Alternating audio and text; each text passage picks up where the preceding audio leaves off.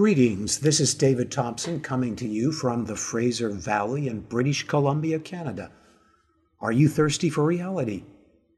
Only reality can satisfy the inner core of your being. And if you are thirsty for reality, you have come to the right place. I'm only interested in speaking to you out of the Spirit of God, those words that God wants you to receive as an individual and also to those corporately as the body of Christ. We are commanded to speak as the oracles of God as stated in 1 Peter 4:11. If any man speak, let him speak as the oracles of God. In other words, we're to seek to speak not our own words, but God's words out of the Spirit of God. So in this regards, I therefore also will seek to have God lead me to a particular chapter of the Bible each day, which is often found by the casting of lots before God. I then will meditate on this chapter for a half an hour and also take some brief notes, and then immediately after preach from this passage as I'm about to do now to you. I trust the Spirit of God to give me the words to speak, not to prepare an outline. This is in order to bring forth and prepare people individually and corporately for their ultimate, everlasting, and ever-enlarging fulfillment for which they were created, and for which all creation exists, namely the marriage of the Almighty's one true God to his corporate bride, that will conquer all corruption and go on forever and ever in an ever-increasing government of ever-enlarging expression of creative love. I will now read the full chapter of Luke 14. And it came to pass, as he went into the house of one of the chief Pharisees to eat bread on the Sabbath day, that they watched him. And behold, there was a certain man before him which had the dropsy. And Jesus answering spake unto the lawyers and Pharisees, saying, Is it lawful to heal on the Sabbath day?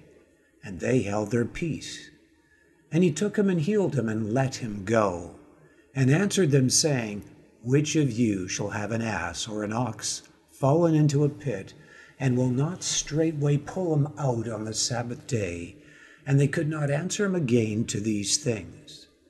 And he put forth a parable to those which were bidden, when he marked how they chose out the chief rooms, saying unto them, When thou art bidden of any man to a wedding, sit not down in the highest room, lest a more honorable man than thou be bidden of him. And he that bade thee and him come and say to thee, Give this man place, and thou begin with shame to take the lowest room. But when thou art bidden, go and sit down in the lowest room, that when he that bade thee cometh, he may say unto thee, Friend, go up higher. Then shalt thou have worship in the presence of them that sit at meat with thee. For whosoever exalteth himself shall be abased, and he that humbleth himself shall be exalted. Then said he also to him that bade him, When thou makest a dinner or a supper, call not thy friends, nor thy brethren, neither thy kinsmen, nor thy rich neighbors, lest they also bid thee again, and a recompense be made thee. But when thou makest a feast, call the poor, the maimed, the lame, the blind, and thou shalt be blessed, for they cannot recompense thee, for thou shalt be recompensed at the resurrection of the just. And when one of them that sat at meat with him heard these things, he said unto him, Blessed is he that shall eat bread in the kingdom of God. Then said he unto him, A certain man made a great supper, and bade many, and sent his servant at supper time to say to them that were bidden, Come, for all things are now ready. And they all with one consent began to make excuse. The first said unto him, I have bought a piece of ground, and I must needs go and see it. I pray thee have me excused. And another said, I have bought 5 yoke of oxen, and I go to prove them. I pray thee have me excused. And another said, I have married a wife, and therefore I cannot come. So that servant came and showed his lord these things. Then the master of the house, being angry, said to his servant, Go out quickly into the streets and the lanes of the city, and bring in hither the poor and the maimed, and the halt and the blind. And the servant said, Lord, it is done as thou hast commanded, and yet there is room. And the Lord said unto the servant, Go out into the highways and hedges, and compel them to come in, that my house may be filled. For I say unto you that none of those men which were bidden shall taste of my supper. And there went great multitudes with him, and he turned and said unto them, If any man come to me and hate not his father and mother and wife and children and brethren and sisters, yea, and his own life also, he cannot be my disciple. And whosoever doth not bear his cross and come after me cannot be my disciple. For which of you, intending to build a tower, sitteth not down first, and counteth the cost, whether he have sufficient to finish it? Lest haply, after he hath laid the foundation, and is not able to finish it, all that behold it begin to mock him, saying, This man began to build, and was not able to finish. Or what king, going to make war against another king, sitteth not down first, and consulteth whether he be able with 10,000 to meet him that cometh against him with 20,000? Or else, while the other is yet a great way off, he sendeth an ambassage, and desireth conditions of peace. So likewise, whosoever he be of you, that forsaketh not all that he hath, he cannot be my disciple. Salt is good, but if the salt have lost his savor, wherewith shall it be seasoned? It is neither fit for the land, nor yet for the dunghill, but men cast it out. He that hath ears to hear, let him hear. In this passage of Scripture, there is a congruity throughout it, an overall arching theme. All of these events are really connected together. And I will bring that out in what I share. I have divided this into 5 sections, this chapter. The first section, verses 1 to 6. The exposed hypocrisy of mere performance to please God by the keeping of his commandments rather than genuinely loving God. Christ exposes this hypocrisy. People seeking to please God out of mere performance of keeping his commandments. Was God's intention when he gave the 10 Commandments that they would merely perform the keeping of the commandments without their heart loving God? It is very clear that that's not the case, because the context often of God commanding the children of Israel to keep the commandments of God carries with it, just before the giving of that command, the command to fear God and also to love God with all our heart and with all our being. There is a deception that can take place where one can fall into the trap of mere performance with a genuine motive to please God. But falling into the trap of mere performance to please God is to fall into the trap of lukewarmness, losing one's relationship of genuinely loving God from the heart.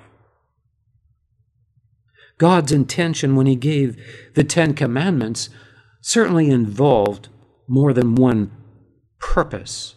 And this is brought out in the book of Galatians and other parts of Scripture. One of the purposes was to perceive a godly seed and also a godly nation because of the increased tendency of wickedness to creep in from the nations surrounding them that were so idolatrous that they sacrificed their own children to gods in order to enter a blessing that those gods gave or to appease these gods. They were really motivated to appease false gods or to receive blessings of material worth from false gods. Such motivations are really a pursuit of self under the guise of pleasing a counterfeit God, even if they believed in one God and that there wasn't many gods. To believe in a God that would be demanding for you to offer a precious life so that you can have material blessings or so that you can be appeased of some fears that are in your being is really a deception of grasping onto self. The focus is really on self.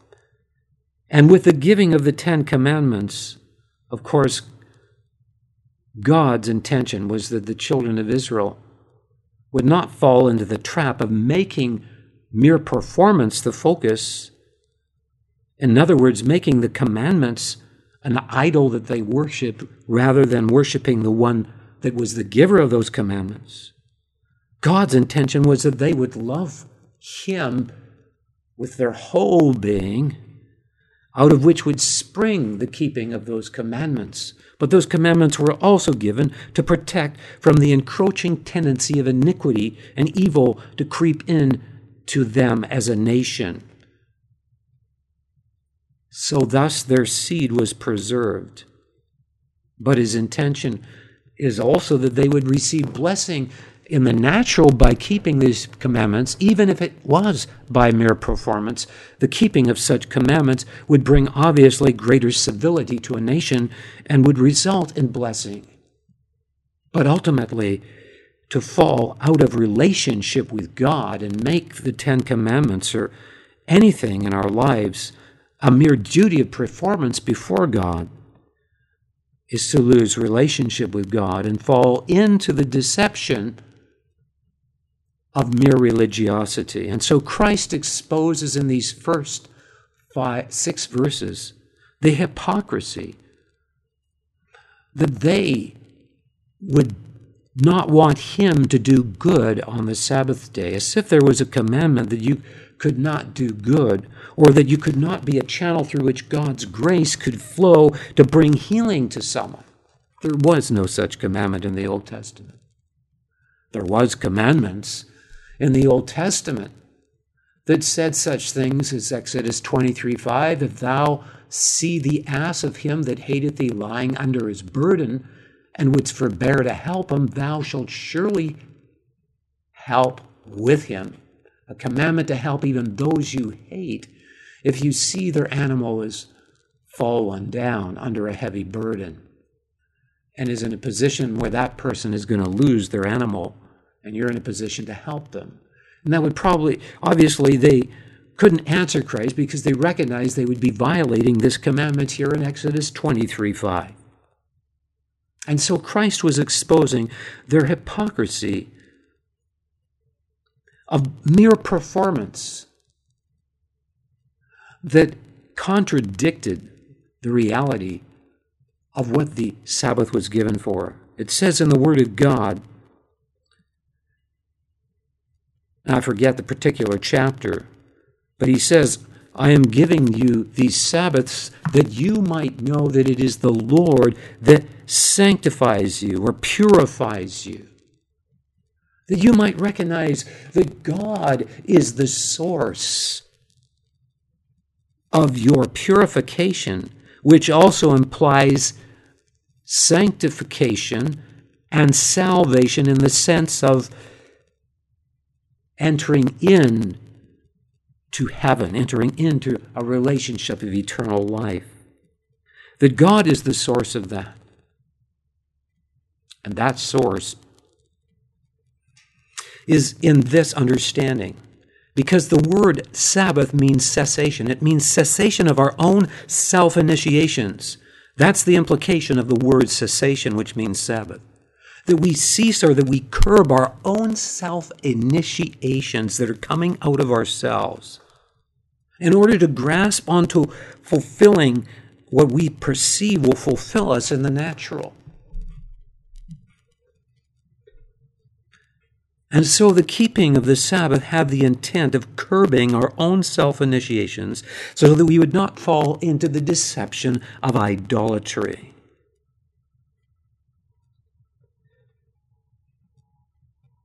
The deception of covetousness, which basically is a condition of the soul that is in a state of grasping, similar to a black hole in outer space, which draws all things into itself, seeking to fill that void that was only made to be filled by God.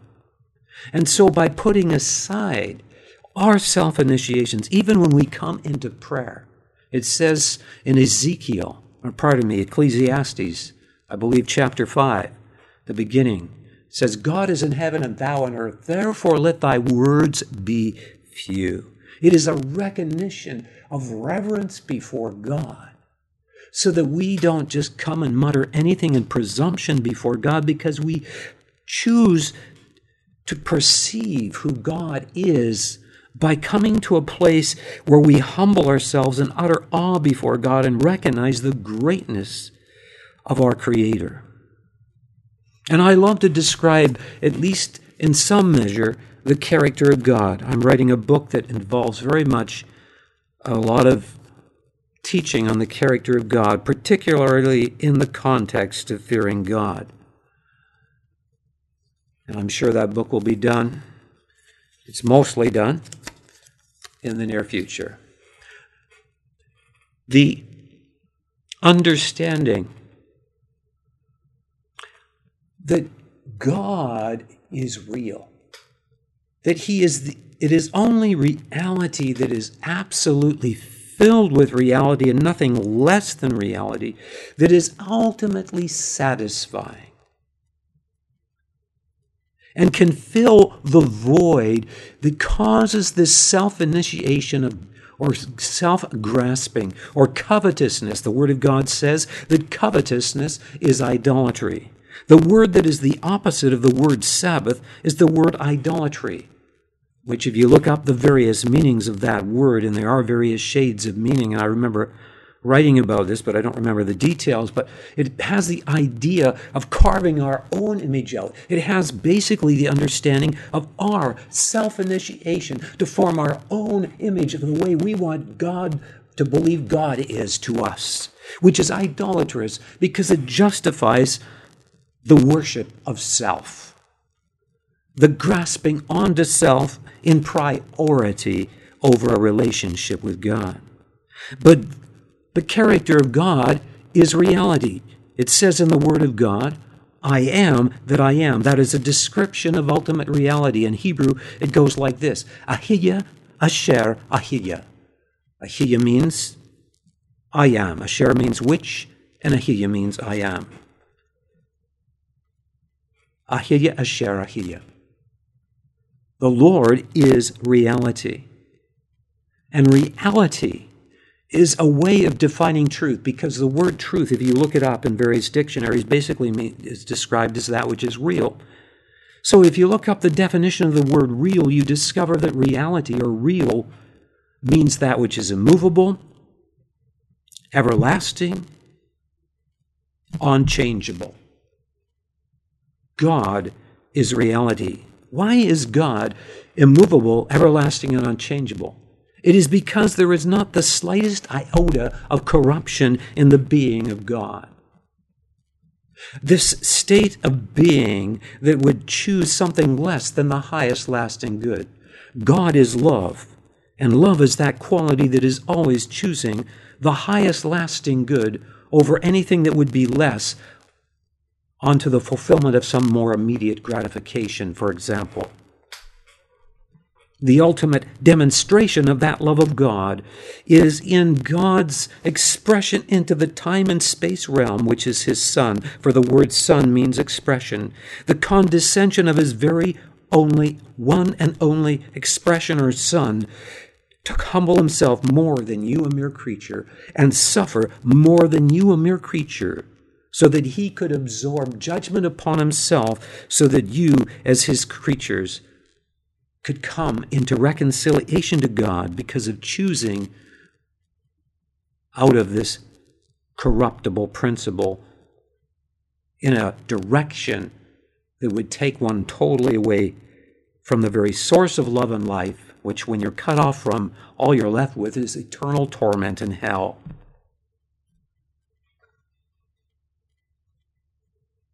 This relationship with God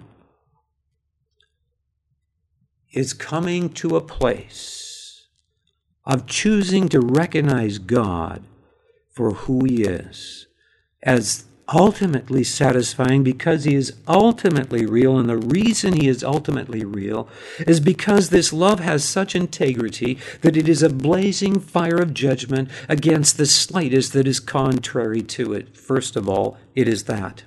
It is coming to recognize what is ultimately trustworthy, and only what can choose the highest lasting good that has that kind of love and is a blazing fire of judgment against anything that would be contrary to that love, could possibly be ultimately real and ultimately trustworthy. For the evidence of ultimate reality is that it is filled with what is constructive unto meaning and purpose. In other words, it is filled with life, as opposed to being filled with that which is contrary to life, which is corruption, or that which is going in the direction of more and more chaos and disorder.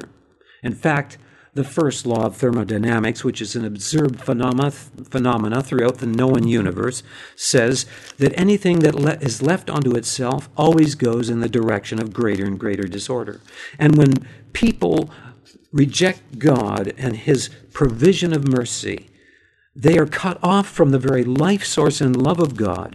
And so there's a corrupt principle in them because they're trying to fill this black hole, and they are always making choices that are destructive, that are less than unto their highest good. And so the keeping of the Sabbath was meant to be out of recognizing or choosing to fear God, recognizing that God is ultimately trustworthy, that he has.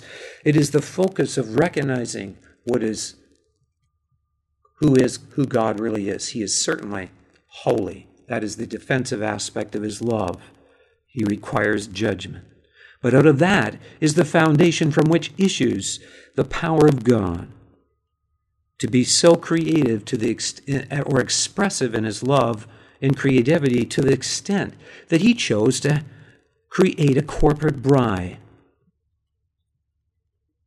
and to create beings with the capacity to love, knowing that he could show mercy to them because there was the moral capacity out of this integrity of love to become a perfect atoning sacrifice. And so it only is in God that is the source of forgiveness.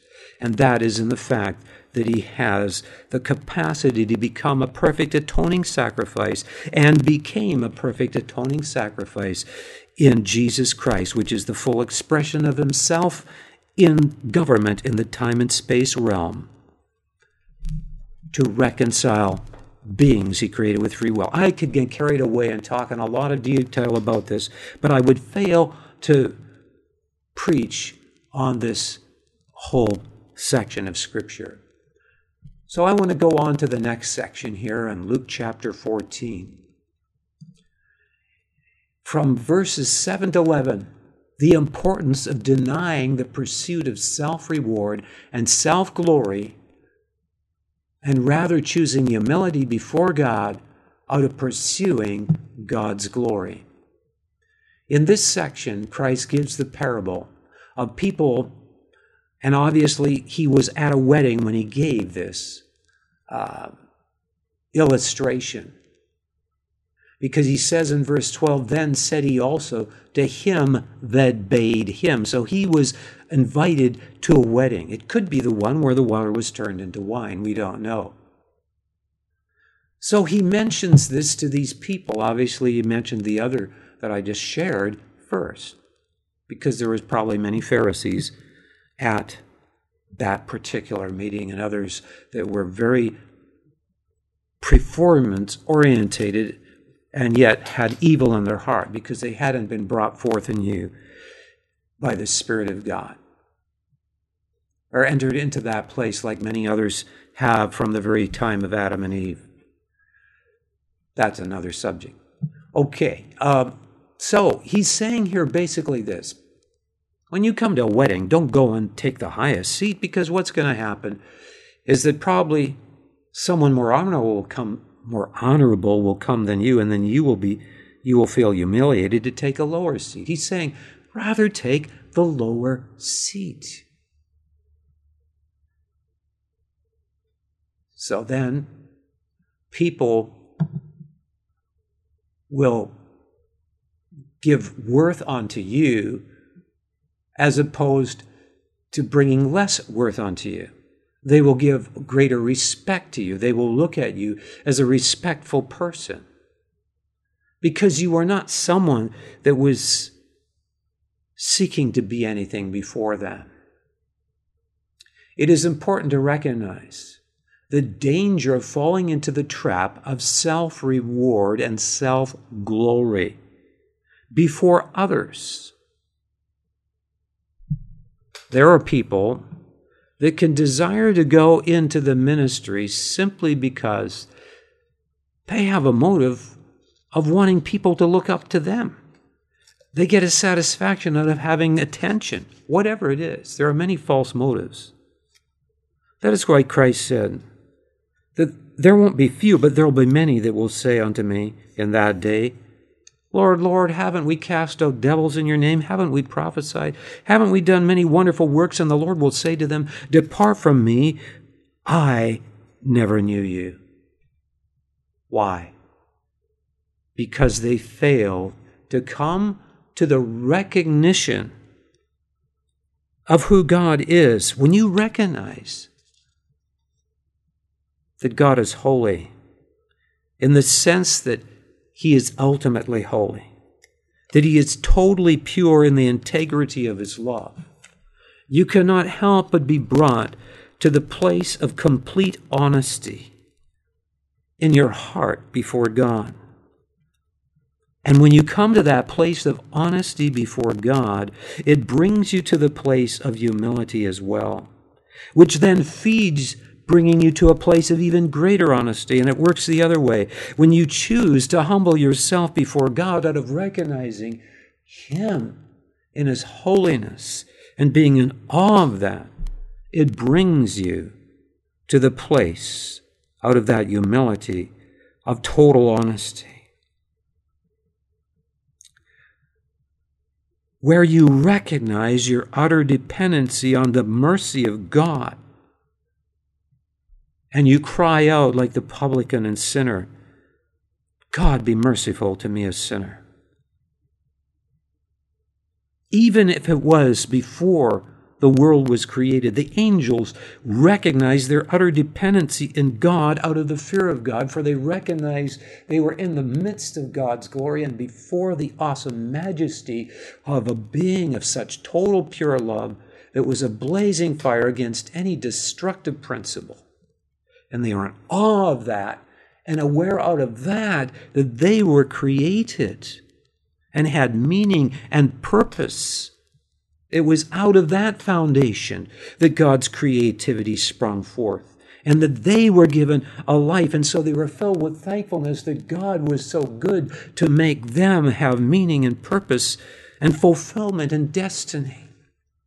But now we, knowing the full manifestation of God's love, so that the light is fully shining now, can keep the commandments of God, as it were, not only an old commandment, but now a new commandment, as John the Apostle writes. And so we come to recognize that all we want is not to be seen at all. We're so mesmerized by the glory of God because he is so filled with majesty. He is the very source of ultimate trustworthiness, of a quality of being that can only contain unlimited power and life, that is indicative that he is the very source thereof. And so, out of that knowledge, that awareness, we cry out with praise, "Thou art worthy, for you have created all things, and for your pleasure they are and were created." And believe me, that worship described in the book of Revelations is a definition of the fear of God, or as it said in another way by the Apostle Paul, "For in him and through him and to him are all things." That's not an intellectual assent. That is an acknowledging of God as our very life source, is the very source of goodness that brings a reverence, and out of that reverence, a great thankfulness. So that we don't have any desire for anything of position or rank to be seen in the sight of others.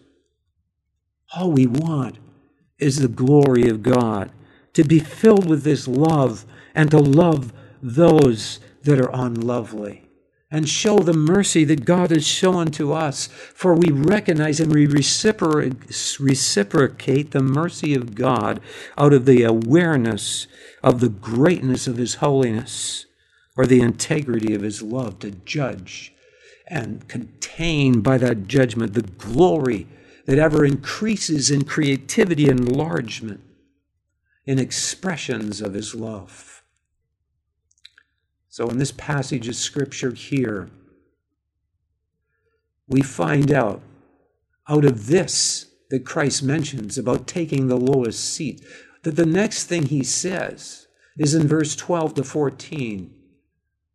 This is showing the importance of denying expected reward and blessing before God and others by personally recognizing God's mercy and showing it to those who cannot return the favor. Then said he also to him that bade him, "When thou makest a dinner or a supper, call not thy friends, nor thy brethren, neither thy kinsmen, nor thy rich neighbors, lest they also bid thee, and a recompense be made." No, he says this is what you need to do. You need to be filled with the mercy that I show towards you. If you recognize my goodness, if you recognize the goodness that I am shining on your life, you will want to show an unconditional goodness towards my creation that can't return it in favor, because you can't return it in favor to me, because you deserve judgment, and I have given you the privilege to be able to repent and be reconciled to me, and to be filled with my blessings and goodness.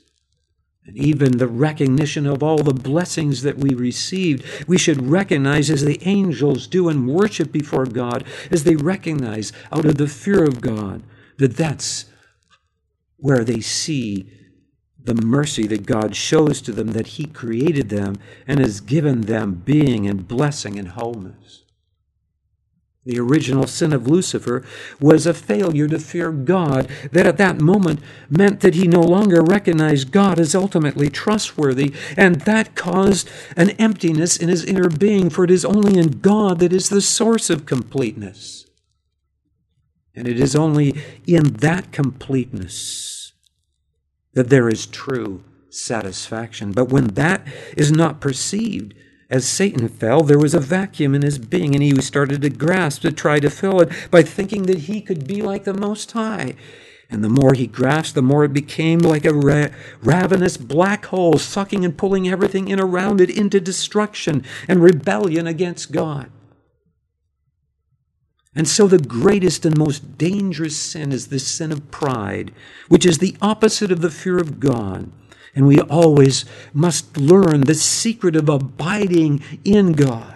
And that secret is in the fear of God, which is choosing to recognize, not merely intellectually, but far more from the heart, with a deep turning in the heart, the holiness of God and worshiping him, and the mercy of God that springs out of that holiness and goodness to us, and worshiping him.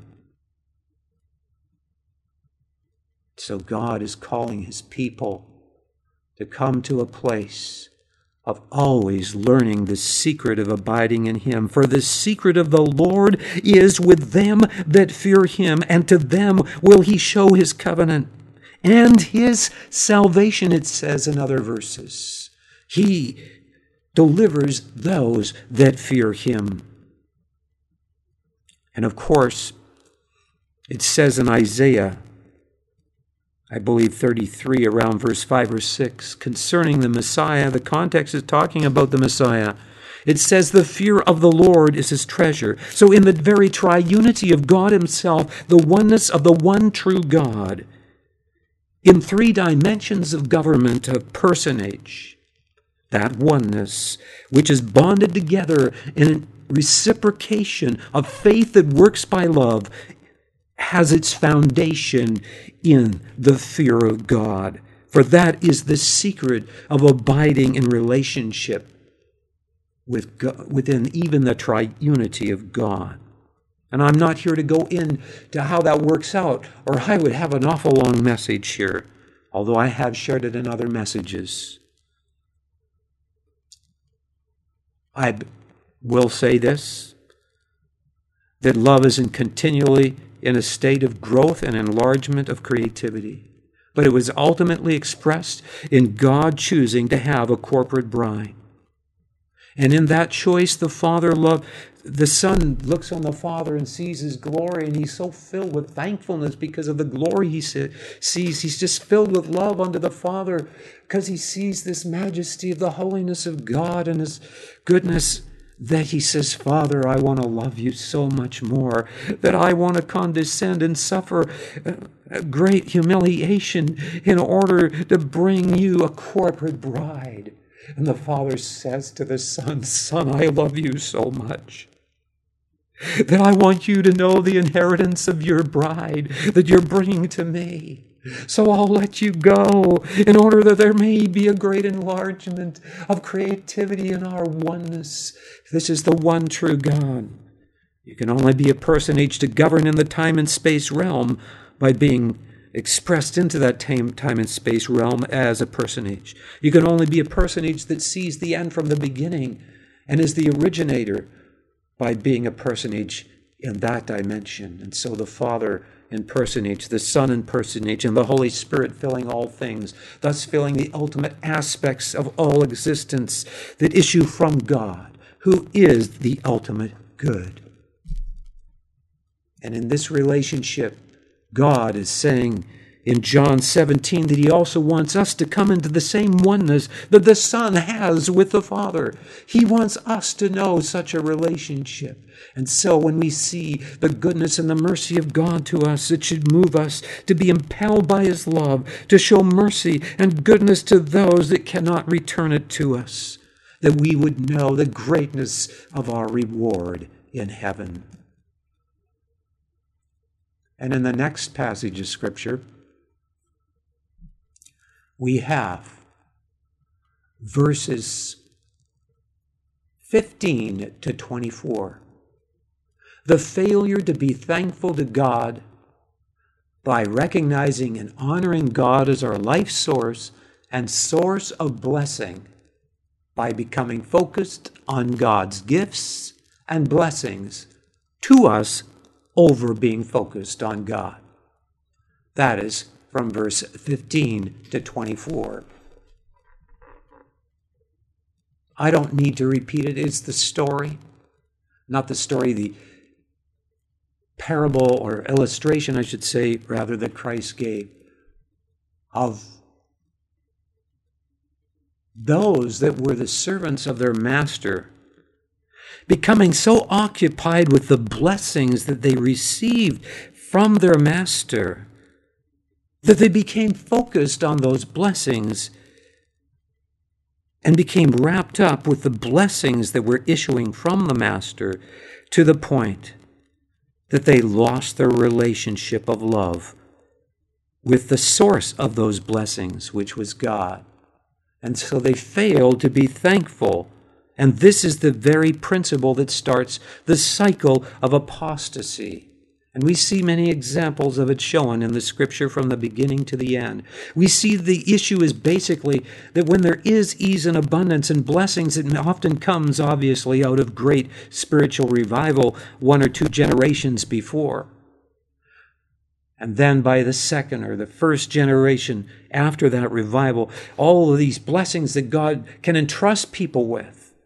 But then they have all these blessings of sons and daughters, and they become so focused on the blessings that God's given that they fail to return those blessings and thankfulness unto God, their sons, their daughters, the gifts that they've received through seeking God in ministry become something that has allowed people to put them on a pedestal, and they have failed to reprove those people, or whatever the situation is. We have the example of the church in Ephesus that lost their first love. And again, I was given by the Lord an illustration many years ago that I use from time to time on the church of Ephesus, and it's because it's such a good illustration. Ephesus was a city that was built in a very deep harbor, and that's why it prospered and had such great fruitfulness, because the harbor was deep. And when there is a genuine fear of God in our hearts and lives, there is a deep circumcision in our heart. There's not just a shallowness, there's a depth, because we know the awe of His presence. It doesn't mean that we don't have liberty. It's that out of the humility before God, there comes a great outpouring of His grace that causes us to rise out of a depth of purity and love for God, because we are reciprocating the purity of God and His holiness. And out of that comes depth and fruitfulness. But in Ephesus, what happened is that the trees that were in the surrounding hills were taken down and were not replaced. And this is symbolic, these trees, of the blessings that God brings into our lives. And when they prosper and they flourish, God gives us the privilege to cut them down and to reap the benefits of those blessings of life from His presence. And so, when that happens, we need to be so careful to break up the ground of our heart in thankfulness for His blessings by seeking God and not being occupied with the busyness of such blessings. It says of the nation of Israel, when they waxed fat, Jeshurun became proud. And of course, then it describes the apostasy that followed in God's judgment. But the root of it was that in prosperity, they became at ease. And out of that ease came pride. The Word of God says that the sin of Sodom and Gomorrah in Ezekiel was pride, abundance of bread, and ease. And in the church of Ephesus, what happened is they fell into the trap of mere performance and lost out in relationship with God because they occupied themselves with the busyness of spiritual activity to justify also the other things that became significant to them, such as their ministry or whatever else. And so the trees were not replaced, and the hills were eroding from the water. And there was a shallowness that began to develop in the harbor. People became light. It says of the false prophets, they were light and treacherous persons. There was not depth anymore. There was not brokenness and contrition before God. And the harbor became shallow. It became shallow.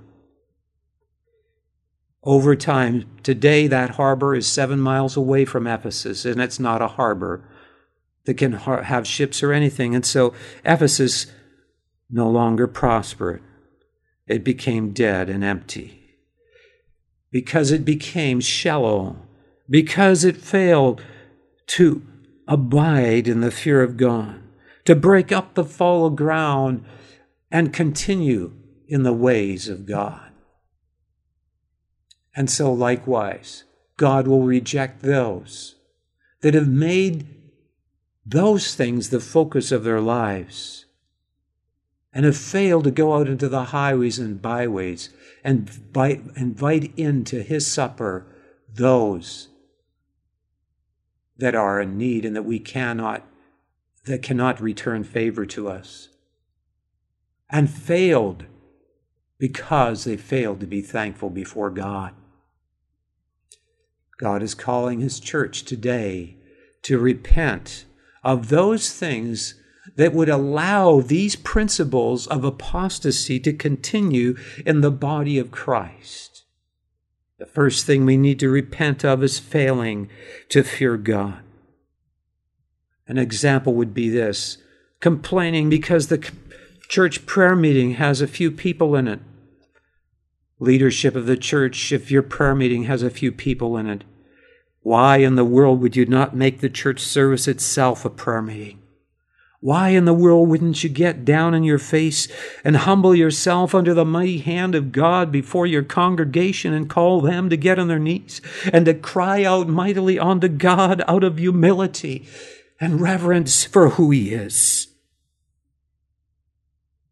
until the fallow ground is broken up in your hearts? That's the way you should always be starting a church service, not out of an instant sensitivity and a counterfeit joy. Genuine joy arises out of humility. Genuine liberty arises out of humility and the fear of God. I'm not suggesting that there's a set pattern, but I would say the general pattern in entering in to the presence of God is always to hallow his name first, for that is the way you enter into prayer, by hallowing the Father. And it is out of hallowing God and worship that there issues the true liberty and purity and the spirit of joy and prophecy. Because you're seeing out of that deep turning in the heart, the eyes of the heart are open to behold the glory of God. And when I talk about beholding the glory of God that comes out of the circumcision of the heart, it is this understanding that out of the holiness of God, out of this purity of love, we find wholeness, and we perceive the wholeness that is in God that satisfies the void in our being with wholeness, because God alone is ultimately real. He is the solid rock of reality. He's the rock from whence living waters burst. And his heart was broken for you, that the water of life might flow out of his side, that you could drink of the eternal life. And he says that whoever believes with their life into me, out of their innermost being shall flow rivers of living water. But let us never forget that he is the smitten rock from whence living waters flow. And he is calling us to break our hearts before him, that the hardness and the fallow ground may be broken up, that he can bring the rain into our heart, to bring forth the spices in his garden and the lilies in his garden that he can feed from, so that we might be his holy corporate bride. And so God is calling us as his people to repent of control, which is also to repent of denominationalism, where we don't receive one another. You know, God leads me sometimes to be in a congregation, then he leads me out. I should have the liberty to go where the Spirit's leading me to go, if I'm mature before God and I know it's him that's leading me. But I have done that, and then I've gone to a church and they have been offended that I left, and I can understand that. But when they ignore you, and they're not glad to see you, and they don't receive you in love, your heart hurts. And I've been hurt, and I've been broken that way. But you know what? I didn't get offended. I said, God, thank you for having such mercy in me and showing me mercy. I didn't deserve it. I choose to bless my brothers and sisters. You know what happens when that happens? I just get baptized in his love. And I feel such love for my brothers and my sisters. It doesn't matter if they don't understand me. It matters that I love them because Christ loved me first. and that I show mercy and goodness to them, to conquer the spirit of denominationalism that holds back the unity of the fullness that God is jealous for in his bride before he comes, and that he prayed for in John 17. And so he's calling us as his people to learn the secret of walking in the fear of God, that we would learn the secret of walking in the paths of humility and of grace and of being a channel of his mercy and of his goodness, to be his hand extended to our brothers and sisters, so that we esteem our brothers and sisters better than ourselves, so that we delight to go and to wash their feet, even as Mary broke the alabaster box at the feet of Jesus. May we break our hearts before God first of all, and then before one another. This will conquer the spirit of adultery, which is the pride of life, which is idleness and abundance of bread, which is manifested in the gods of amusement and so many things that plague the church in this day and hour, that God is calling his people to repent of. Why are they not redeeming the time? The Word of God calls us to redeem the time. Our fulfillment is not found in emptiness of idleness. It is found in doing all things out of relationship of life with God that is filled with reciprocation of fellowship with one another as well, so that we see through the hardness in one another, and we learn to see the diamond cut in the rough, and to wash one another's feet, so to speak, with the Word of God. Paul the Apostle said to the early church that God has so tempered the body together that he has given more abundant honor unto the part that lacked, that there should be no schism in the body of Christ. And when leadership repents of control and rather facilitates the members of the body to function and encourages them to function, to move in the gift of prophecy, to move in the gift of whatever their gifts are, in the corporate assemblies, instead of control, then, as it says in that passage of Scripture, God can be allowed to give more abundant honor unto the part that lacks, so that those that tend to be looked up to in the natural are humbled, and that so that those that are more like a valley and are dejected because they're not so attractive are brought up, so that the mountains are brought down and the valleys are raised and the crooked places are made straight and the rough places smooth, so that no longer are people conscious of whether a person is dressed this way or this one has this gift or that gift. They're only conscious and hungry for one thing, and that is the glory of God, and that we come together as living stones that can allow the habitation of God, where he, with all saints, it says in the Word of God that we, with all saints, may be able to comprehend the height and the depth and the breadth of the love of God, that we might be filled with all the fullness of God. And I am telling you that it's when that happens, when the fullness of the glory of God can be allowed to come into the midst of the assembly of the believers, that out of that will come the greater works. For the next verse in that passage of Scripture says that he will do exceedingly abundantly beyond what we can ask or think, according to his power that works in us. If we want to know the exceeding greatness of his power to usward who believe, there must first come the restoration of all things, and there must come this restoration in the body of Christ. May we be those that heed the call of the Spirit, as Christ is saying in this passage, he that hath ears to hear, let him hear. May we be those that are filled with thankfulness. I don't know how long I've been preaching, but I will continue to preach and try to finish this passage of Scripture. But the next section is in verses 25 to 35. The secret of conquering the failure to fear God and be thankful by recognizing God as the source of worth and thereby counting the cost, that it is worth it all. Verses 25 to 35. And that is, in this passage of Scripture, basically the essence of what is involved. Christ is making it clear that the gifts that he's given us, whether it's our father or our mother or our wife or our children, in relation to our relationship with God,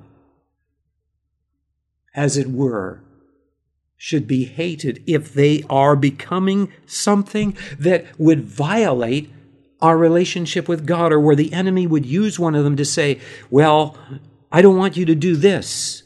I want you to do this, when God's saying to them, in fact, I want you to do this. Well, if we love God, in that case, we will, as it were, hate what they're saying because it is against God's will, so that we truly will not allow the enemy to use those things that are precious to us to control our lives and lead us down a path of deception away from God. What is a disciple? It is someone that is a learner. It is someone, therefore, that is in a process of growth and that is receptive to the teacher.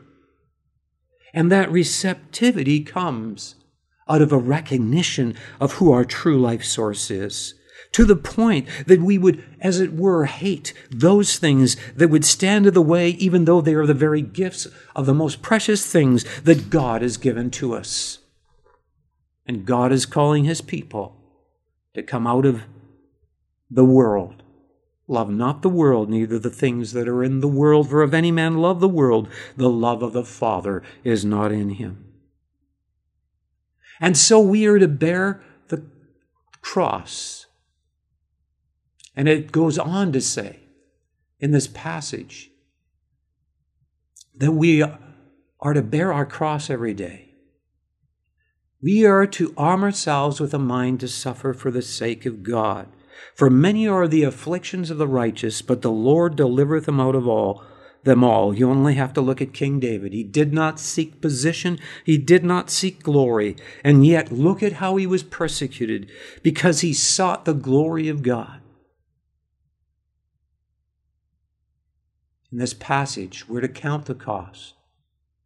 Who for the joy that was set before him endured the cross, despising the shame.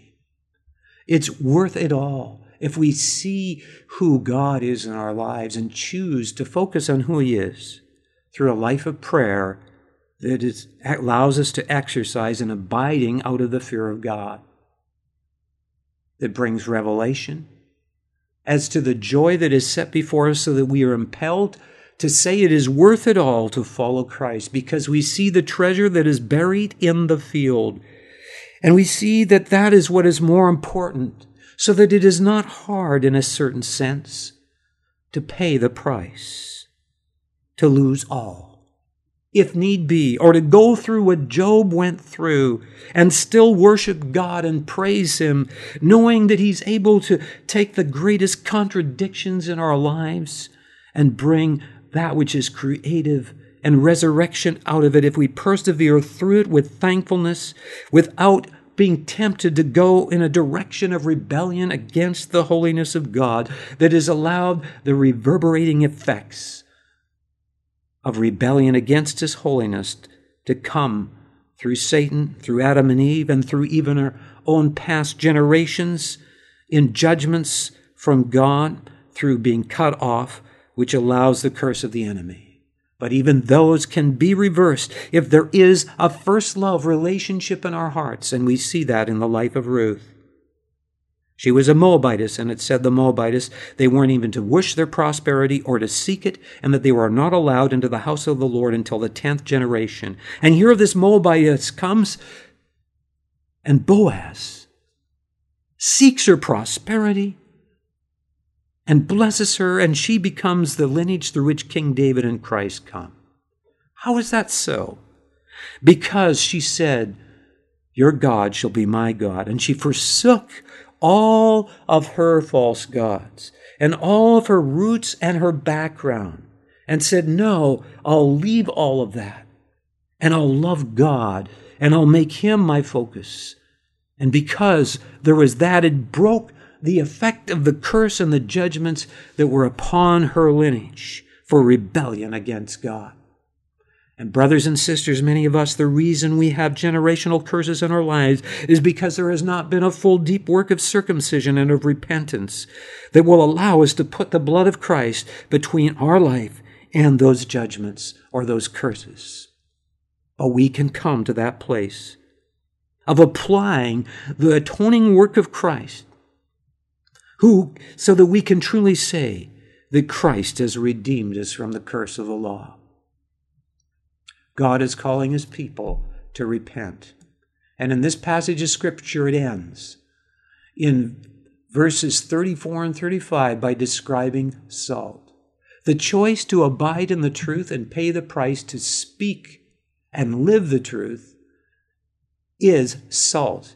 It hurts. It hurts people when they hear the truth. It hurts us when we hear the truth, but if we allow it to be received, even when it hurts, it will circumcise our hearts. And it will bring the satisfying taste that salt brings of reality and relationship with God. We will sense the solid rock, immovable rock of his reality in our inner being that will preserve us and preserve others, because we will pay the price to speak the truth to others even when it hurts. And it says, yea, all that live godly in Christ Jesus shall suffer persecution. So the secret to godliness, which is conformity to the love of God, which means that we hate what God hates and love what God's love loves, is to be abiding through the fear of God in a relationship out of the fear of God and humility and in thankfulness that is expressed in being willing to let go and let God have his way and speak the truth, and not only be passive, but be offensive for the kingdom of God as salt. God bless you, and thank you for listening to this passage of Scripture. Until again, I look forward to ministering to you. Thank you.